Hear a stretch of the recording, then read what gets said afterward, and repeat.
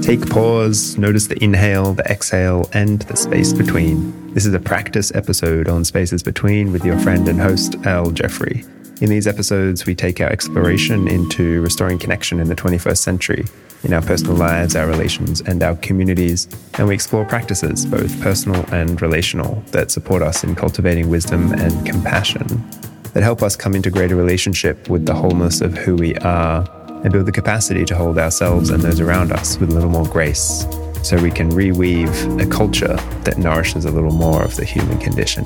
It's a big game, but it begins with us, so let's slip out of mundane time into sacred time and explore a practice that will support us in this journey. All right. Hello. It's been some time since I've done a practice episode, and I'm feeling quite reinvigorated, you might say, to do more practice episodes and to really dive into some of the practices that really ground our exploration here on the podcast into our daily lives, into our relationship to ourself, and in our relationship to others, and in our relationship to the web of life all around and within and through us. Doesn't that just sound so juicy?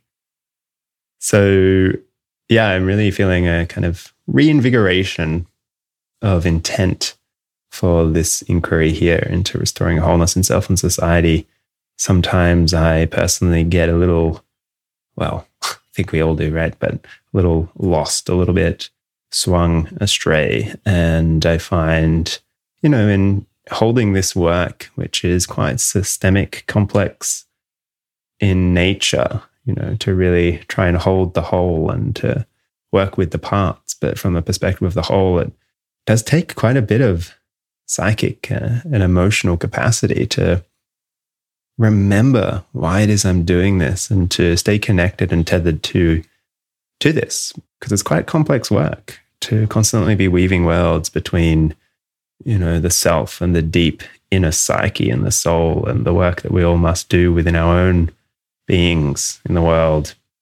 And then also relationally with those around us and socially, and then also systemically. So there's quite a few realms, and sometimes they get a little lost and buried amidst it all and kind of lose the zest for it. But I'm feeling very clear and connected again, and really excited to share. I suppose the intention for these episodes the intention for the conversation episodes is to explore more of the, philosophy, the story, the theory around restoring wholeness in self and society, looking through integral philosophies and systems-based perspectives, really hearing heartfelt stories from those who are in the world doing this work, and also those who have done this work for centuries.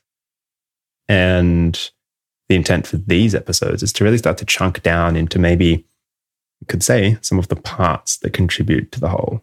So some of the specific practices, and in my case, given my focus, is very much on some of the practices within ourselves to restore wholeness, to start to integrate our parts, to come into right relationship with parts of ourselves that maybe we've pushed out of awareness, and to build capacities to constantly be able to steward our own return to wholeness. Those capacities involve things like meditation and contemplative practices that help us be our own guides, and constantly notice what's just outside of our awareness and welcome it in with a kind of tenderness and benevolence. And then those practices are also social practices. So looking into the kind of realm of relational intelligence, into how we pattern relationships for wholeness or not, how we celebrate diversity, or how we remain in division. And so looking at some of these social technologies that help us, undertake a kind of transformative justice from the inside out, ultimately. When I really tap into, or maybe when I do have a little journey myself, and I really remember what my sense of stewardship here, and what it is I feel I'm really here to be part of weaving, it is a transformative justice from inside out. It's unraveling the weight that we carry that means we turn against ourselves, and also means we turn against each other. unbeknownst to ourselves, because we swim in culture and we catch culture. In the same way we catch a cold, we catch culture. And so we are still contributing, many of us, to division, to injustices in our own lives and in our societies. And so this kind of transformative justice from the inside out is really about peeling back those layers for ourselves, because inherently our self-liberation contributes and helps us build capacity to contribute to a kind of social reform and ecological renewal. So that's a lovely little spiel. But I suppose today I just really wanted to share some things around mindfulness practice that I find really useful, and I suppose real piece around the kind of punctuating pause and the importance of putting commas on things, not full stops, in our own life. Bit of a grammar metaphor here. And I suppose mindfulness, for me, I've gone a little away from talking about mindfulness because it's unfortunately feels like we've, moved on from it. It's like we had an era where mindfulness was the word, was the thing. And then we've kind of moved on, which is unfortunate because it is a real foundational pillar to our lives and to this reform we talk about. It's the way we catch ourselves in patterns. It's, our mind, it's said our brain uses between 20 and 25% of our energy that we produce in our physiology, in our bodies. And so to protect that energy, our mind creates patterns, it creates habits, it creates templates so that it doesn't have to reprocess information all the time, and it can conserve that energy, which means we end up living patterned lives. And we all know this. But mindfulness helps us puncture maybe that pattern. And in that punctuation, that kind of hyphen or comma, not full stop, we give ourselves a chance to intervene, to rewrite, to at least reflect and question. And so it's an incredibly important practice and has been part of many, many ancient wisdom traditions for a reason. And so I just wanted to note a little bit about my own journey of mindfulness.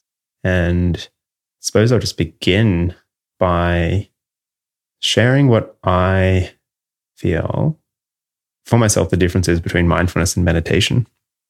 Meditation is rooted in the word medir, which is the same root for medicine, which means to pay attention. Medicine, to pay attention to the body. Meditation, to pay attention to the mind. Medir. And so meditation is a practice of paying attention. It's a practice of paying attention with the intention to heal. And heal, the etymology of the word heal is rooted in the meaning to restore wholeness. Meditation is to pay attention with the intention to restore wholeness. So meditation is a practice. It's a seated formal practice. So formal meditation is known as that seated 10, 20, 30, 60-minute meditation period where we're there to observe the mind. We're there to start to understand, to be reflective, not reflexive. Mindfulness or informal practice is where it leaves the meditation cushion, comes into our lives.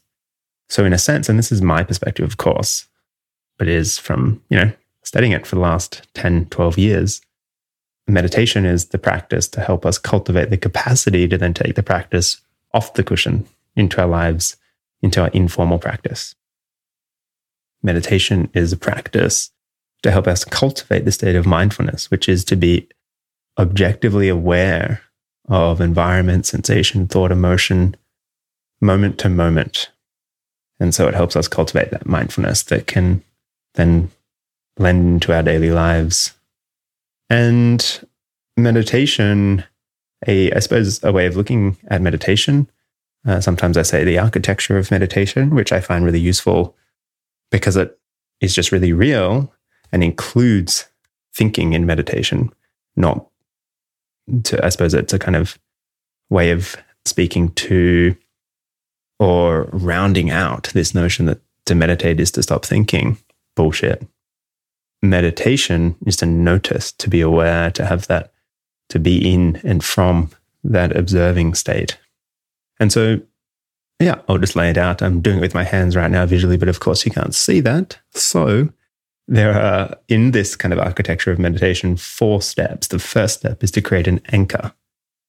The anchor is usually connected to one of our senses, because our senses, it said, are the only thing that are really in touch with this reality moment to moment. There's no conjecture, there's no inference, there's no meaning making or thought, emotion about it. It's just this felt sense of this moment. It's related to our limbic brain, our brain stem, our reptilian brain, the brain that was simply in a kind of animalistic relationship with the lived world around us. It wasn't feeling anything about it and it wasn't making sense of it. Definitely not. And so the anchor usually has something to do with one of our senses. And it's just like finding shoes where you just have to try a number of different meditations to see which one fits. We can't expect the first one we try to fit at all. So for me, sound is really useful, and feeling of my body, sensation, very kinesthetic. But for some people, sight might be more useful, or smell. And it does have a little to do with your learning style as well. Some of us are visual learners, some of us are more auditory. Some of us just need to do it, get on the bike and fall over. Much more kinesthetic. That's just me, unfortunately. But to choose an anchor, to choose a sense to anchor ourselves in, what is it that we can feel? What is it we can hear? So first step, anchor the attention. The next step, this is my favorite one, is the mind will wander from the anchor. And it's a step because it's absolutely crucial, because it will happen. Lao Tzu said that to think we can stop thinking is similar to thinking we can, put out the sun with a hose or a fire extinguisher. It's ridiculous. The nature of the mind is to think. And so the second step is that the mind will think. It will wander from the anchor. So then the third step is to notice that we've wandered. And this is the real practice, to be able to notice when we've wandered from our anchor. And the fourth step is to return to the anchor. So choose an anchor, play with it, have fun, do it on the dance floor, do it in the bedroom, choose an anchor and play with the senses, see which one really suits you. And it will change, of course, over time as well. Wander from the anchor. You don't have to do this one, it's done for you. But you do have to notice when you've wandered. And then you have a choice to come back. And in this kind of architecture of meditation, we start to also then have the ability to create our own meditations. It's a bit of a DIY project then. We can really do it ourselves wherever we are, waiting in line for a tea or a coffee, on the tram, wherever you are, you can choose an anchor. You will leave it, and you can choose to come back. And I suppose it's also important to note, and sometimes I'll say when I am giving talks or running workshops, is that, many of us are allergic to the term mindfulness or meditation. And it's very understandable. But meditation or mindfulness can also be reframed simply as retraining our attention. Retraining our attention in the way that we are noticing when we've gone adrift and building a kind of choicefulness in the ability to come back. And in our world, when we've got whole teams of psychologists building products to keep us hooked on certain web pages, platforms, and devices, retraining our attention is an incredibly crucial skill to having sovereignty, power, choicefulness, agency, impact in our lives. To simply living our life, actually, having this choicefulness and being able to retrain our attention is vital. And so if you think of it in that sense as well, not just in a kind of well-being, self-improvement lens, but it's actually about building agency, freedom, liberation, choice, unlocking ourselves from a system or the zeitgeist, and then choosing where we'd like to place ourselves. It has to do with our freedom. And so the piece around letting the mind wander and noticing and coming back is where that work happens. So that's a little snippet of the architecture of meditation. And the piece around the punctuating pause is having these punctuation marks throughout your day. And it might be useful to have them be at natural transition points. So when you go from one activity to the other, when you put your phone down after a call, when you pick it up to have a look to see if you've got some messages or emails, when you close your computer at the end of the day, and I hope you do, hope it doesn't stay open, when you get out of the shower. Any transition point can be a great opportunity for a punctuating pause, and punctuating because they punctuate your day. They help you building moments of these micro practices, these moments for self-regulation, for self-reflection, for retraining your attention. In other words, for your own freedom and connection. And so a punctuating pause, for me, I find it useful. Sometimes I'll draw a circle on the back of my hand, or I'll have a certain bracelet on, something that I draw a circle on the back of my left hand because I also wear a watch on my left wrist. And so when I look at the time, I'll also see this circle on the back of my left hand. And so I look at the time, which usually invokes a sense of urgency of like, oh shit, I've got this much time left and haven't done this, that, or the other. But then I also look at the circle and it reminds me of impermanence, that it will keep going around. There is no rush. Take pause. And so maybe you do have a little anchor or something that reminds you to take or to create these punctuation marks throughout your day. And these punctuation marks are just for your informal practice, for maybe, choosing a sense, connecting with the breath, connecting with the sounds, something to connect with your lived bodily experience of the world. And then usually I'll also just ask one simple question, two simple questions. What am I feeling? And what do I need right now? So connect with the breath, connect with the sensation. What am I feeling?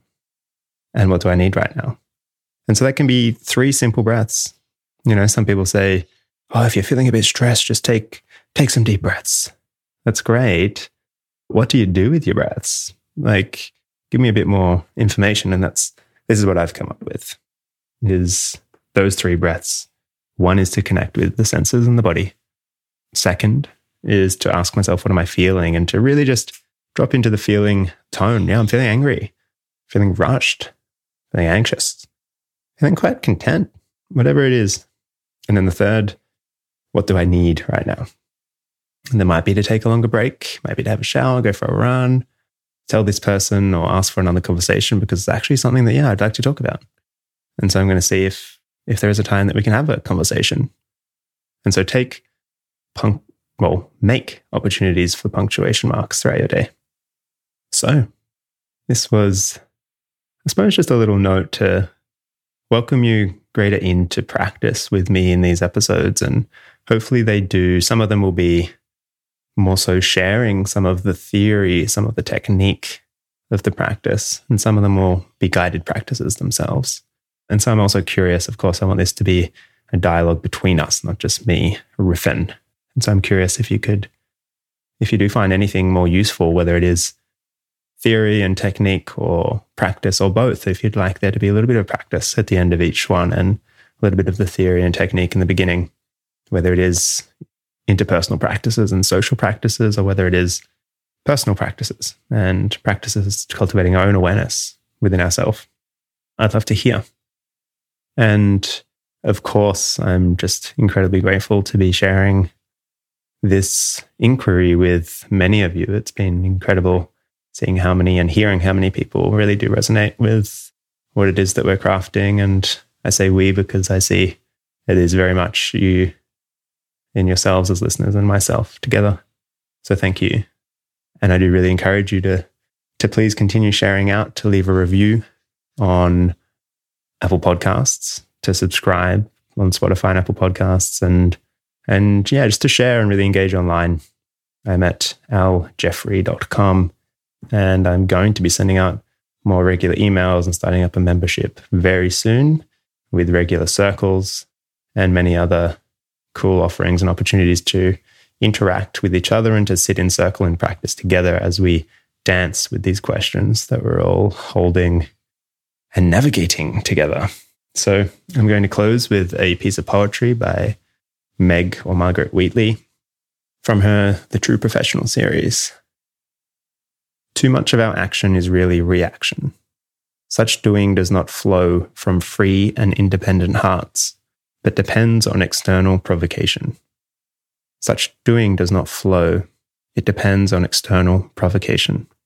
It does not come from our sense of who we are and what we want to do, but from our anxious reading of how others define us, our anxious reading of how others define us and of what the world demands. When we react in this way, we do not act humanly. The true professional is one who does not obscure grace with the illusions of technical prowess. The true professional is one who strips away all illusions to reveal the reliable truth, a reliable truth in which the human heart can rest.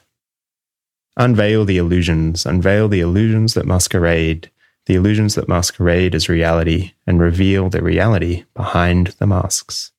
Catch the magician deceiving us. Get a glimpse of the truth behind the trick. A glimpse. Contemplation happens anytime we get a glimpse of the truth. Thank you all, sending so much love and cuddles. And yeah, please do reach out. Please do connect. ljeffrey, JEFFERY.com. And yeah, thanks for swimming in the inquiry with me. Much love. Just taking a moment to sit, to feel, and to reflect on how you feel after this practice together. Notice maybe any revelations or reminders you might have received during the practice. And can you carry these revelations as cargo as you transition back into your day? If we're not already, make sure to connect with me on Facebook or Instagram, just at @aljeffrey, ALJEFFERY, and make the most of the many other resources and programs that I share online at www.aljeffrey.com.